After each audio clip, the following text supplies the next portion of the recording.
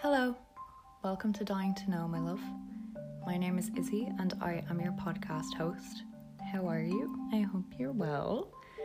So, on the last episode, we had I'd say a brief introduction to dying in Ireland. Obviously, there are so many aspects to this. That is why I'm creating the podcast, because it would be impossible to speak about it all in one episode or one video. In the last episode, we talked a little bit about who can pronounce people dead in Ireland and what the requirements are to pronounce death. In this episode, we're going to be talking a little bit more about the definition of death itself. Because what a lot of people don't realise is that what we, people in general, refer to as death is actually just one of two deaths that can occur to a person. So, sit back, relax, and let's explore this together.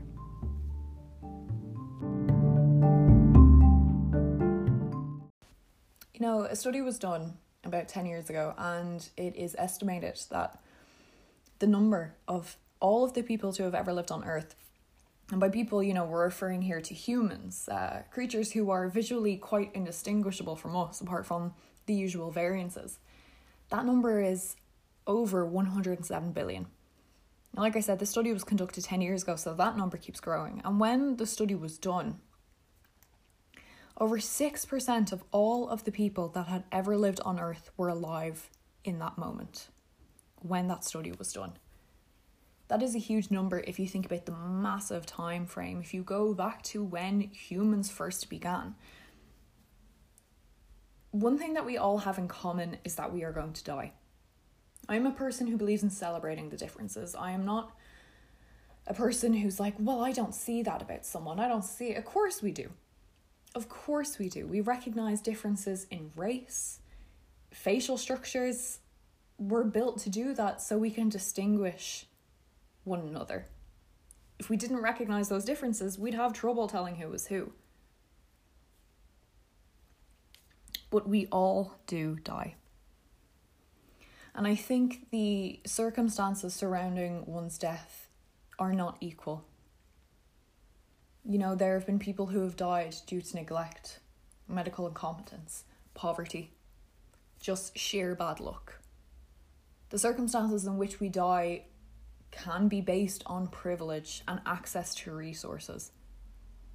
And people who have money can generally be kept alive longer. That being said, in a sense, death is the great equalizer, because nobody can stop it. We can prolong it with medicine, prolong life, that is, but no one can live forever. And I am of the belief that that's the way it should be. It has always frightened me when I've met people or had friends who said, yeah, I'd love to live forever. I cannot think of anything more boring, more meaningless. I realise that this is a philosophical debate, but for me, life has meaning because it ends. Things have meaning because they are not permanent. That's where the beauty comes in, But that is, of course, like I said, a philosophical debate. That is looking at the meaning of life and what that all means. And we're not really here to discuss life, are we? We're here to discuss death. When we talk about death, as I said in the intro, we generally, civilians, people who are not trained medically, people who don't deal with death on a day-to-day basis, are going by what we understand death to be. Now, the definition of death, as I said in the previous episode, has changed massively as we have had a better understanding. Like I said, it was tied heavily to religion, to spiritual belief, the idea of a soul. Now, there are different variations on this depending on which faith you are a part of, but it generally remains the same throughout, especially in bigger, more prominent religions in the world, such as Christianity, Islam, Judaism. Now, you can correct me absolutely if I'm wrong, because I'm not an expert in religion. I myself was a bit of an anomaly growing up. I was not baptised. I didn't make my communion or my confirmation. I was never inducted into the church. So I would describe myself as agnostic. That being said, there is definitely talks to have about death and religion, death and spirituality, and death and faith. death and belief, because for a lot of people that is a coping mechanism. But when we look at how we define death now in scientific terms, it's seen as the permanent, irreversible cessation of all biological functions that sustain a living organism. Sustain.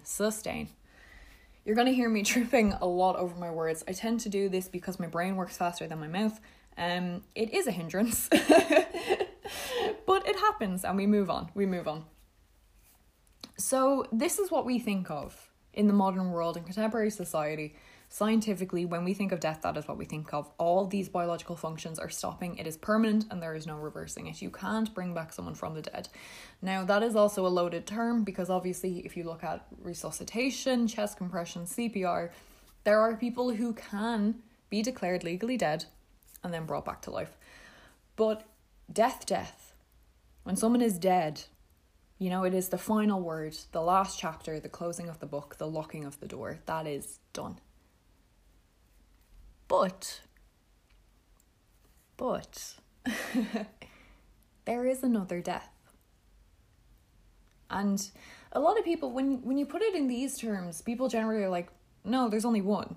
It's just dying. That's what it is. But then when you say the term brain dead, light switch goes off. I didn't really have an understanding of brain death growing up. Like I've said, a lot of this has been new and I've been fairly sheltered, in all honesty, in my life. But we've heard stories, or we see it on medical dramas, or we read a story in the newspaper about someone who had to be taken off life support. So brain death is exactly what it says on the tin. The brain is dead. The brain is no longer functioning. There is sometimes a little bit of confusion about what this means and misinformation, and people frequently mix it up with other forms of brain damage or coma. So our terms with that are changing a lot as we try to be a little bit more specific and a little bit more defined. For example, brain death is irreversible. It is absolutely irreversible. If you look at someone who is maybe in a persistent vegetative state, or someone who has brain damage, or someone who is in a coma, that is different to brain death. Because if someone is in a vegetative state or has brain damage or is in a coma, their body is still functioning. For example, they might be able to open their eyes. They might be able to look around. They might be able to blink. They can breathe of their own accord, but they wouldn't necessarily be able to speak or respond or make movements with their body. But all the necessary functions, biological functions to keep them alive, generally still work. They might not work perfectly and there may need to be help there. They may need to be assisted with a medical device or medication, something along those lines. But generally, even if these states are not reversible, even if it is a lifelong thing, they are alive. By our definition, they are alive. Brain death is ultimately when the brain has completely shut down. So what that means is that you've not only lost the higher functions of your brain, but your brain stem is no longer functioning either. It is very upsetting and it's a very difficult topic to talk about. But brain death is legally seen as death in most countries around the world. And that is because, yes, the heart can still beat, but only if assisted. Like I said, this is a very, very heavy topic because it really goes into the grey area of what is considered life and what is considered death. And in the context of Ireland, one of our big things has always been a right to life. You have a right to life. This can be traced back to how closely the government has been linked in and influenced by the Catholic Church. If you look at the 8th Amendment, which was the right to life, including that of an unborn child, and how much that was a debate and how this was not repealed up until a few years ago. It would have been 3.5, coming on 4 years ago now. And this was a hotly discussed topic because people say you have a right to life. You have a right to this. So when we talk about terms like brain death and how that person is considered legally dead, people can get upset. And I think that is quite understandable. If you have someone that you know and you love, and all of a sudden they're on life support, and their chest is rising and falling, and their heart is beating, but a doctor is saying to you, they're dead, they're gone. You are going to think, but they're still breathing. Isn't that life? And that's where it kind of gets a little bit muddled, I think, and a little bit grey. But ultimately, like I said, brain death is irreversible. There is no form of consciousness there. There's no function there. The person isn't aware. For all intents and purposes, if we're talking about consciousness, they are dead. This isn't the same as being asleep or being in a coma, because you can still, when you're asleep, you have dreams, you can move. You can be woken up because you are reacting to stimuli. And the same in a coma, you might not be able to react, but they say when someone is in a coma, they can hear what's happening around them. They do have an awareness. When someone has brain death, that function is gone. It is of my belief that you are dead. The heart is beating, but the mind, or what some people might call the soul, is no longer there. When we talk about death, as in this person has died, we rarely refer to brain death. What we call death is referring to cardiac death. Cardiac death is, again, like brain death, very explanatory, self-explanatory, in that the heart stops. It's no longer beating. Everything is done. The door is closed. And I think it gets confusing. It is confusing to know that your brain can be dead, but your heart can still go. But how can your heart go if your brain's no longer functioning? Because your brain is the powerhouse of your body. It controls everything. All the electrical signals that come from there, that is your brain. Your brain tells your heart to beat. Your brain tells you to breathe. Your brain tells you to blink. You move without having to think about it because your brain controls that. And it's also how we communicate, form memories, learn languages, process things, understand abstraction, concepts. Without that, what are we? And again, I think, the reason this is a heavy topic is because then it can go into a state of who are we to decide whether someone should be kept on life support or taken off. But it is rare that someone will be kept on life support for an extended period of time, because it is generally seen by medical professionals, and I think the population as a whole, to be extremely unethical. It is not them, it is a machine pumping their heart. The difference between brain death and cardiac death is that with brain death, a machine will keep the heart pumping, blood will keep going. With cardiac death, the final frontier, no machine is going to be able to do that. Those functions have ceased completely. Even with a machine, even if it was really advanced, I've just died, I'm dead, there's no coming back. If you put me on life support, I would still start to decay.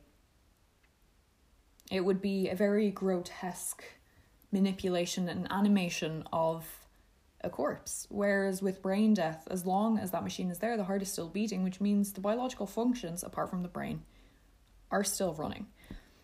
But once you take them off life support, there is no input there neurologically, and so the heart stops. It cannot beat unassisted. And so that's kind of to give you a basic understanding. So how do we check for brain death? We spoke a little bit in the last episode about how someone is declared dead or pronounced dead. What do they check for? And one of the steps that I talked about was shining a light in the eyes to see if the eyes respond. And like I said, when a doctor does that to you as a patient, when you are alive in the hospital or at the office, they're checking you for neurological damage, neurological issues. This is another way that they also diagnose brain death. One of the first steps is shining a light into the eyes to see if the pupils contract.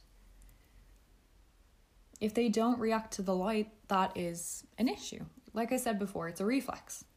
Your brain does it, but you don't know it's doing it, which is kind of a lot of what goes on in our bodies. They're quite astounding when you think about it.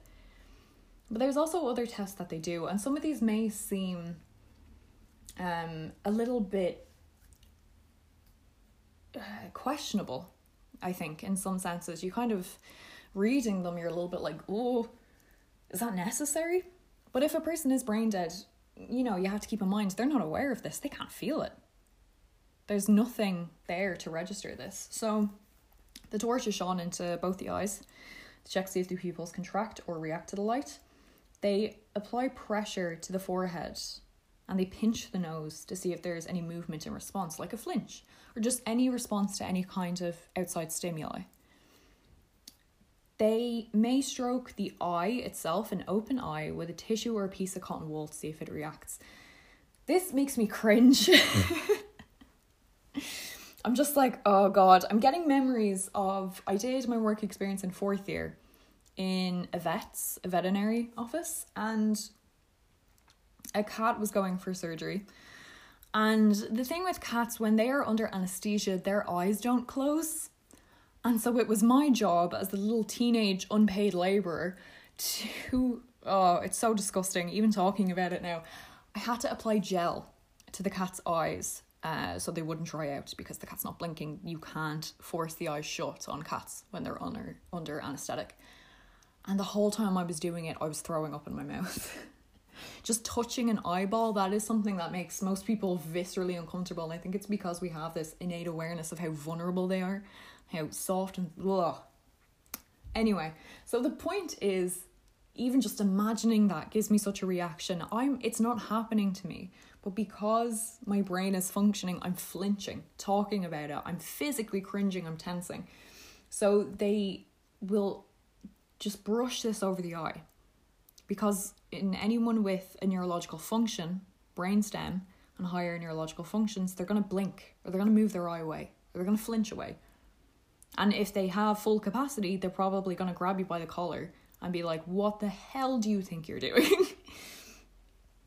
Another one is they put ice cold water into each ear. I'm not really sure how they do this. Do they move the person's head side to side? I'd love to have someone to bounce these ideas off. I think I need to speak to a neurologist and just be like, what is this? So if there's any neurologists or doctors out there, medical professionals who know the answer to these questions and you're listening, you can find me on Twitter at Izzie Justine and also on Instagram. Please let me know.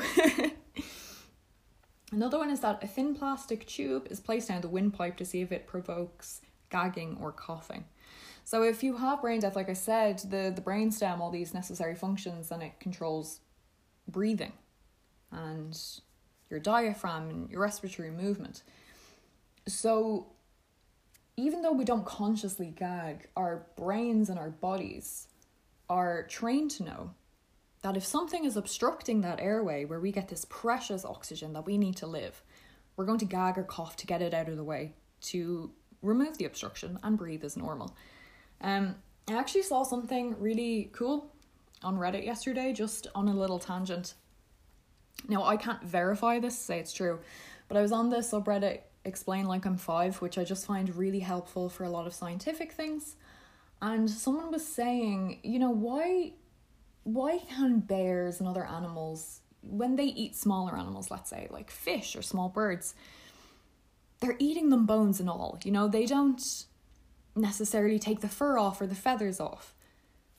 Whereas we have a very set way of doing it. And if you choke on a chicken bone, why is that such a danger for us? Whereas they swallow them and it's not an issue.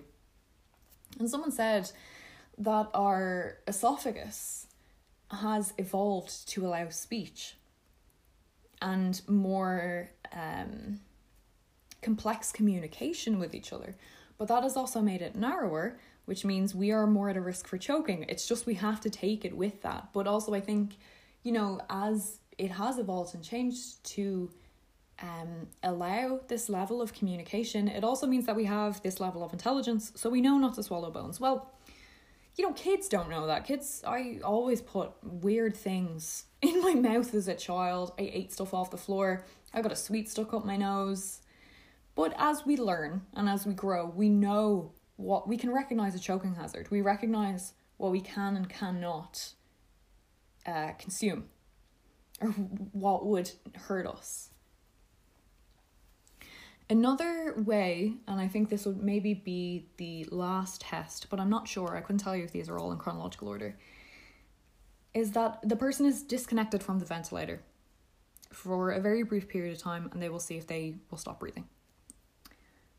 So when you hear of pulling the plug, or they're taking off life support, this is what they're referring to. Now, not necessarily this test, because this test is just to check. If they keep breathing on their own, fantastic. It is maybe brain damage that is irreversible, but they are not technically brain dead. There is some sort of intact piece of brain there. The brain stem is still functioning as expected, or as it should, let's say. But when a decision is made, that is what happens. When someone is taken off life support, that's it. It's literally just, they're taken off the ventilator and they will stop breathing of their own accord. And then their heart will stop. But it is important, again, to remember that if someone is brain dead, they are not conscious. They have no level of consciousness, not even a subconsciousness. They're not aware. They don't know this is happening. And they can't feel it. And I think that's kind of where the peace should come in. But obviously it is such a difficult situation to be in. And I consider myself lucky that I've never been in that situation. And there is sometimes that ethical conundrum where we hear of these families who keep their loved ones on life support for months, years even.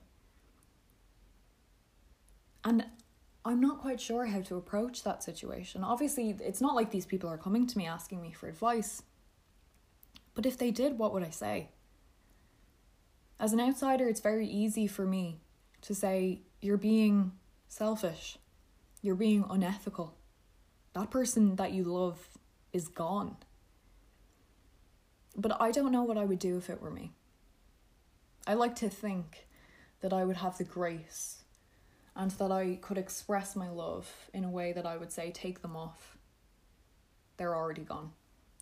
But having experienced death and seeing how quickly I ate my own words and backpedaled, I was like, wait, no. It is very difficult to say.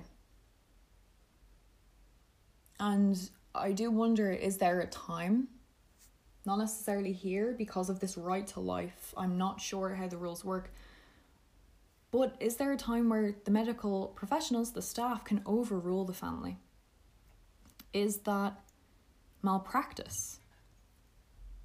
There was a video I saw quite recently on my TikTok For You page, and I don't understand the context of this. This is all alleged. This is a memory. It was several months ago now. And someone was filming a TikTok in the hospital room of their child. And they were asking for help. And they were saying, please come to this hospital. The doctors are trying to kill my son. Which is a very big word, kill. And it's something that is used in so many different contexts. People use it in the case of abortion. And whether that's accurate or not is, again, massively debated. If you are pulling the plug on someone, are you ending their life? And this is what that was referring to. They were saying, come to the hospital or contact the hospital. Let them know that they cannot kill my son. And the people in the comments who had maybe done more research than I, because I just saw this video and I was so confused, and I was like, if this is true, this is horrifying. It's illegal. And the comment said, they're not trying to kill your son. He's on life support. You need to take him off. And it just seemed like such a tragic, confusing situation for everyone involved. And I think it really displays our misunderstanding in modern society of what death is. I think perhaps in a way defining it as the soul departing the body was clearer. Because if you go to any person on the street and say, Death is the cessation of biological functions in an organic organism. They're going to that's a lot of words that we generally don't use in our day-to-day lives. And I think death is an objective experience for everyone who experiences it, but also everyone who witnesses it, and what that means for them. What does death mean to you? And that is the question I want to pose to you. What does that mean? When would you consider yourself dead? Would it be cardiac death? Or do you believe that if you were brain dead, you would consider yourself dead? You would want your next of kin to take you off life support to make that decision. How long would you want them to wait, if at all? With that being said, it is time to wrap up our episode. It's just something for you all to think about. I want to discuss more how we view death and our modern approach to it, and how we see it as something that happens very far away. Because when we're faced with it, that's when we really need an understanding, but we don't have one. I think offense is the best defense in this stage. Knowing what you're going into before you go into it, before you are tasked with understanding what's happening to yourself or someone you love and what you want done with that, because it is your life, your body, and your death.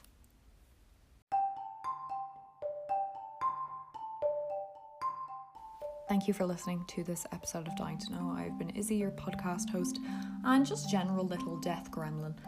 It has been so wonderful to do this so far, even just me sitting in my living room speaking to this invisible audience. But here's the thing, I want to know what you think. I want to hear what people want to know, because that is the idea of this podcast, that I answer the questions that people are too afraid to ask. And I obviously don't know everything. A lot of this is also me doing research in my own time. So if you have any questions for me or any suggestions, please send them to me.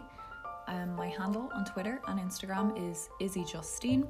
So that's IZZIEJUSTINE. So look after yourself, look after your loved ones, and thank you for sharing this space with me.